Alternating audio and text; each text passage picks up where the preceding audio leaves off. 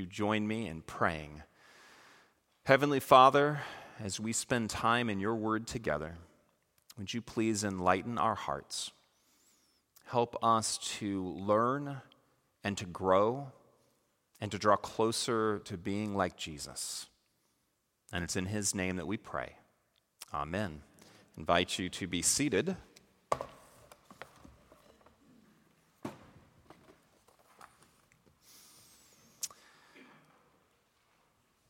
Good morning again. So glad that you are here with us.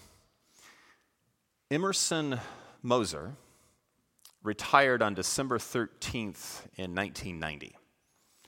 He had served 37 years in his company. He had also reached the top of his particular profession. He was known as the best. He had one small issue. He was colorblind. Really, he was green-blue colorblind. And his profession was making Crayola crowns. Crayons. He didn't make crowns, he made crayons.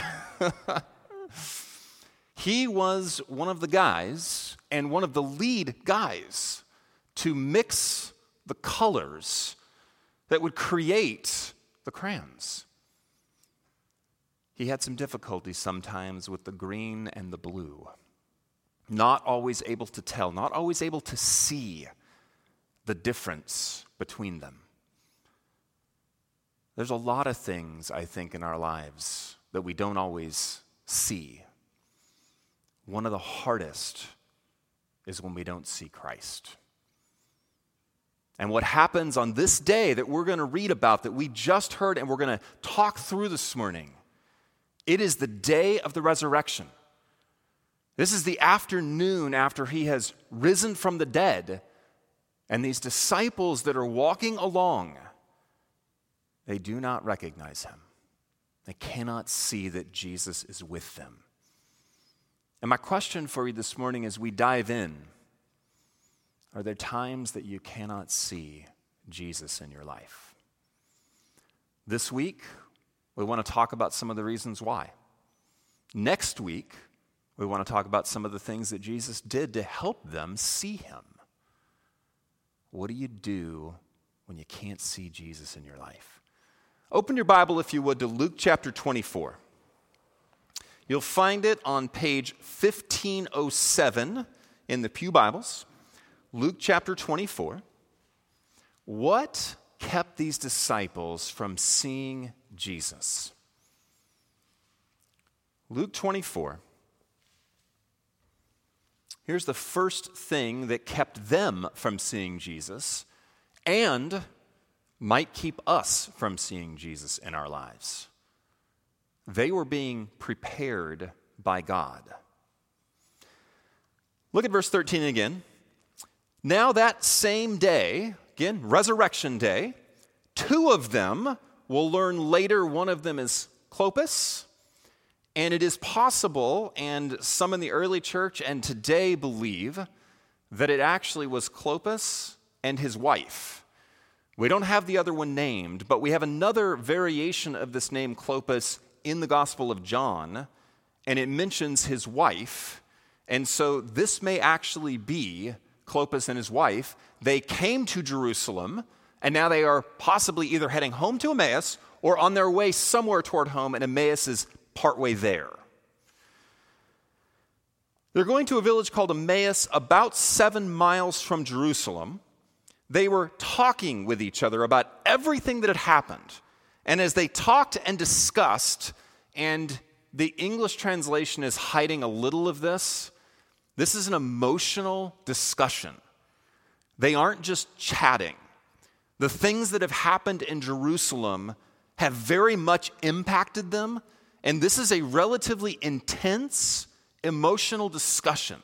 And you'll see some of that in some of what's going on with them a little later on as they describe it to Jesus, but just realize as they're walking along, it's not like, hey, how's the weather? Oh, hey, I like the new outfit you've got. That's cool. You know, this is a long trip. This is, God, I can't believe this. Can't believe these things have happened. What are we going to do?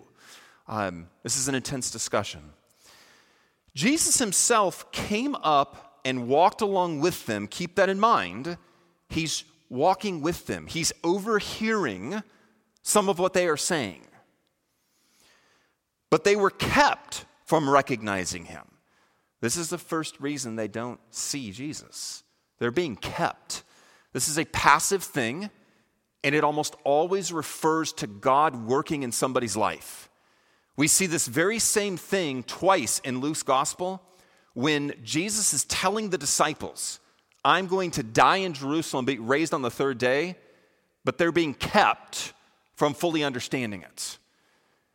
And the reason is probably this, and it's probably the reason that God would do it for us sometimes. They're not ready. They aren't ready to see the risen Lord yet. And what we know from this is later on in Luke's gospel, when he does appear to the 11 at that point, they're freaked out. They think he's a ghost. They're not sure what to do. So this is something in their lives that they need a preparation for. They need to be ready for it. It's not that there's anything wrong with the information or with Jesus coming back from the dead or anything like that. There's nothing wrong with them. They're just not ready. This is similar to what's going on in the Garden of Eden. God is trying to give wisdom to his people by letting them obey him, but he offers them an option. Here's the tree of the knowledge of good and evil. And what happens when they decide to take that option? It completely overwhelms them. They become ashamed. They don't know what to do. They are hiding from God. They weren't ready. There's times where God is either wanting to do something in our lives or is doing something in our lives, but we may not be ready to receive it all. He's preparing us. Right? I thought of it like this, partly because I have kids, and so I think about these things. Movie ratings, G, PG-13, PG, R, NC-17. There's all these ratings for movies. Originally, the rating system, when it started back in the 20s, didn't have that. The rating system was all about certain moral positions that were forced onto the movies. You can't do this, you can't do this, you can't do this. And the reason was because they didn't want the government interfering. And as soon as they did things that were inappropriate, the government might step in. So they came up with this rating system to say, we're just not going to do these things. Then the government will leave us alone. However, as time moves on and you get into the 60s, in 1968, they instead adopted the system we have now. And here's the basis of this system. I found this fascinating. There are a group of independent parents that watch the films. And then the parents have the categories of nudity and language and all these things. And they rate according to what they think a parent should know about this movie. So the rating is not, this is good or bad. The rating is no judgment on the actual movie. It's meant to simply be informational so that a parent can go, okay, this is PG-13. I now get to decide, is my child ready? Someday my kid probably will be ready for all these various things, but I need to decide right now, should my 7-year-old watch this? Should my 9-year-old watch this? Should my 14-year-old watch this? I'm determining, are they ready? That's what is happening here.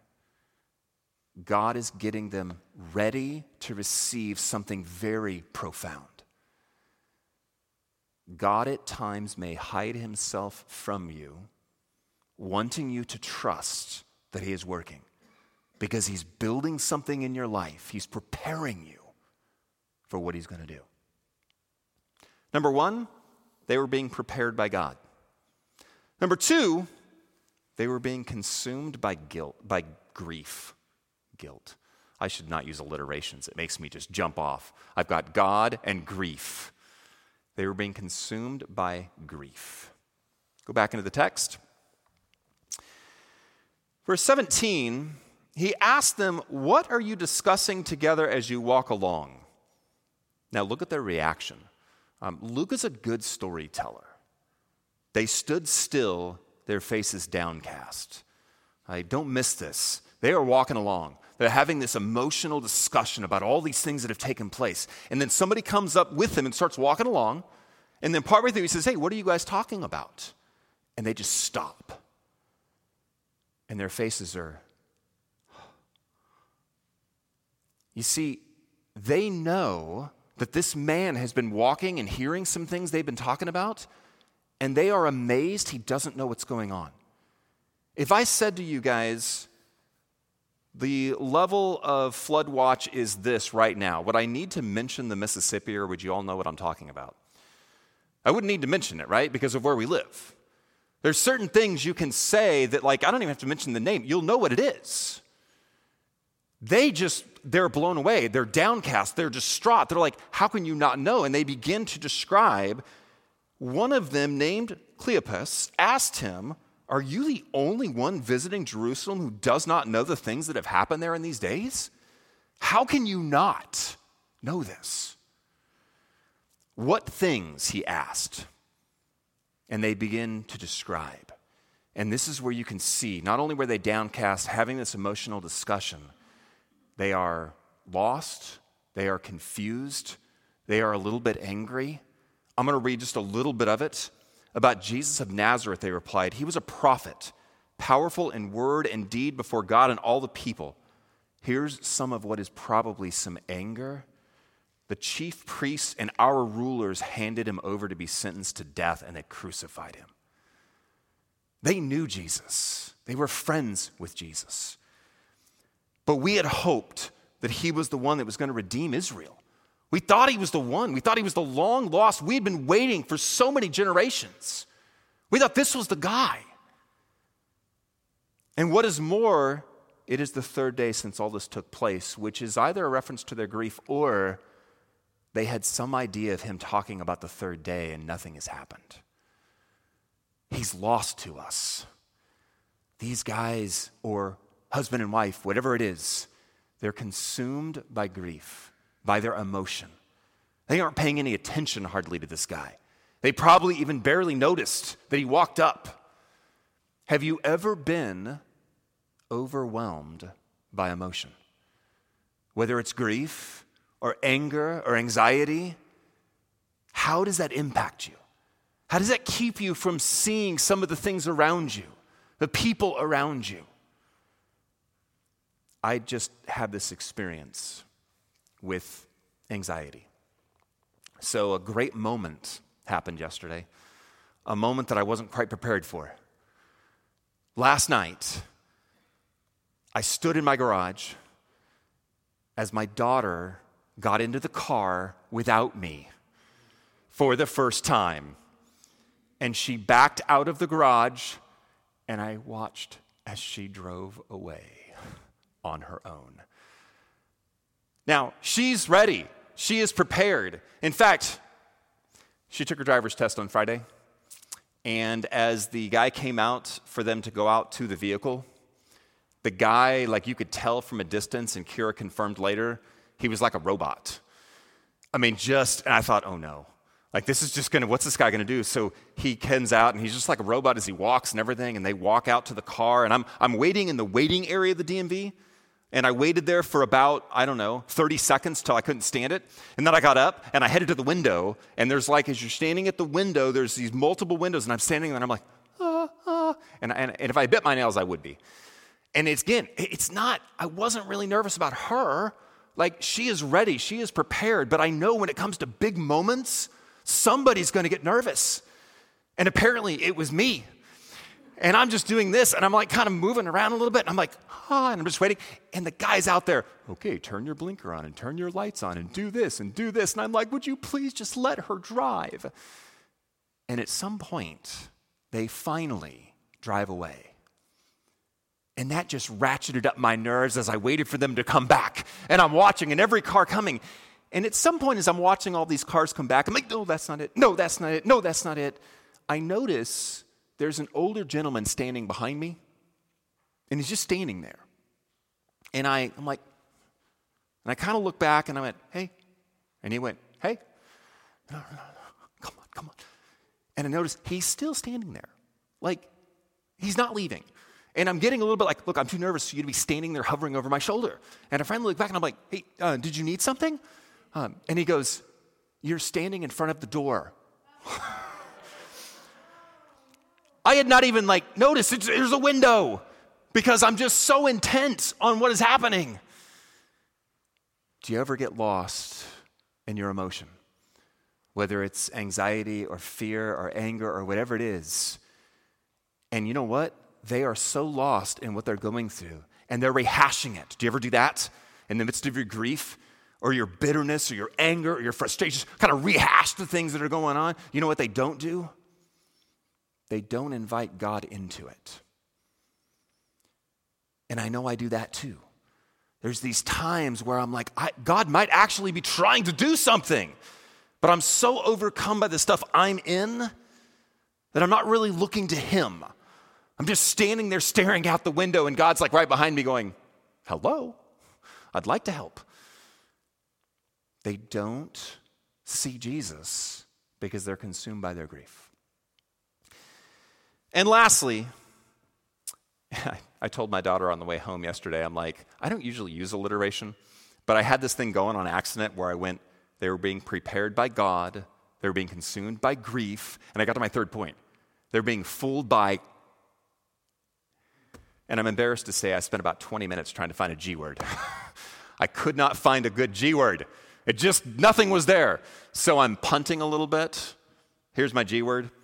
They were being fooled by glossing over portions of Scripture. I got my alliteration in there. That is what happens, but not better. They're missing part of the picture of Jesus because they're missing part of the Scriptures. Look at this last part. They describe everything and they get to verse 24. Then some of our companions went to the tomb and found it just as the women had said, but they did not see Jesus. He said to them, how foolish you are, and how slow to believe all the prophets had spoken. Did not the Messiah have to suffer these things and then enter his glory? And beginning with Moses and all the prophets, he explained to them what was said in all the scriptures concerning himself. Gosh, if I could ever have been part of a Bible study, that would have been it. Could you imagine walking along the road with Jesus as he talked through the entire Old Testament and showed you himself throughout its pages? But here was the point.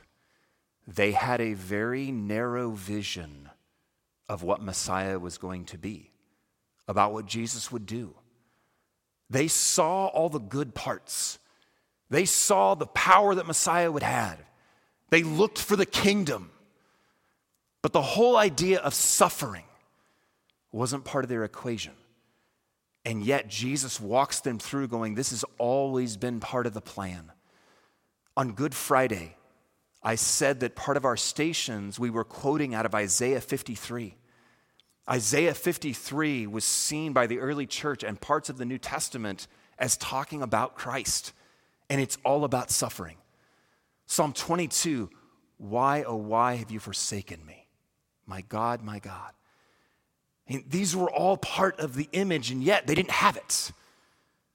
When you don't have the fullness of who Jesus is, you're likely to miss some of the things Jesus is doing. Because you're only looking for, in some cases, all the good. Here's what I think we're good at. And I'm guilty of this, so just tell me if this fits with you. I am good at seeing the good things that God does and saying, yay, God. I am good at noticing where other people need God to work in their lives, but I'm not always good about my own. It's sometimes much easier to say that person needs to practice forgiveness and work on their anger and not speak like that and do these things. It's a little harder to look back in the mirror and be, oh, wait, me too. It's also very hard at times to think, and I know we've heard this, but I want you to really let this sink in. The kingdom came through suffering. Do you not think that the people of God and the work of God in the lives of his people will also involve suffering? suffering is not something that we should always be going, oh no, God's not in my life because things are going bad. It may actually be God working in your life even as his own son suffered on the cross to bring redemption. We need a full picture of how this thing works. Or sometimes God is doing something and we're missing it. Back in 1863, on the second day of the Battle of Gettysburg, Robert E. Lee had a choice to make. And the choice that he made after surveying the field from two different locations was to send in his second in command, James Longstreet, at the Battle of Little Round Top. And he would lose the battle. And for years, historians questioned, why in the world did he do that? He was known as a good strategic commander. And this was not a good strategic move. And there were these questions. Why would he have done this? 10 years ago, they developed this really amazing mapping software. And they used part of it to look over the battlefield, and they looked from the various viewpoints he had, and then using journal entries and other things from the time, they reconstructed what they believe he might have seen. And the interesting thing was, if it is accurate, what he saw would have told him, attack. Send in the troops. We've got this. The problem was, from the vantage points where he was at, he could not see many of the dips and valleys within the field of battle where enemy forces would have been. He simply didn't see the entire picture, and he made a move based on part of his information. We do the same thing at times with God. Sometimes even attributing things to God that we never should have, simply because we're not seeing the fullness of who he is and how he works. So these disciples do not see Jesus. They don't recognize him. In fact, we're going to see next week as we continue this passage, even after this, they still don't quite get him. Something has to happen for them to recognize him, but part of the reasons they didn't, number one, God was preparing them. Number two, they were consumed by their emotion. And number three, as Jesus said, they simply did not believe all that the prophets had spoken. They didn't believe all of the scriptures. If that is true of us, there are times we will miss what God is doing and maybe not see Jesus. Now, I have two very brief applications. Number one, think on those three things in your life when you are feeling like God is not working.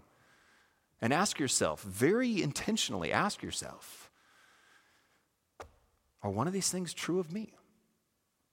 And then number two, Emerson Moser, the retired gentleman, he did something that helped him. And I think it can help all of us if we have the humility to do it. He said at his retirement, he was not sad to go. He'd been doing this for 37 years. He was 62 years old. And it wasn't easy work, he said. But he said he'd miss two things.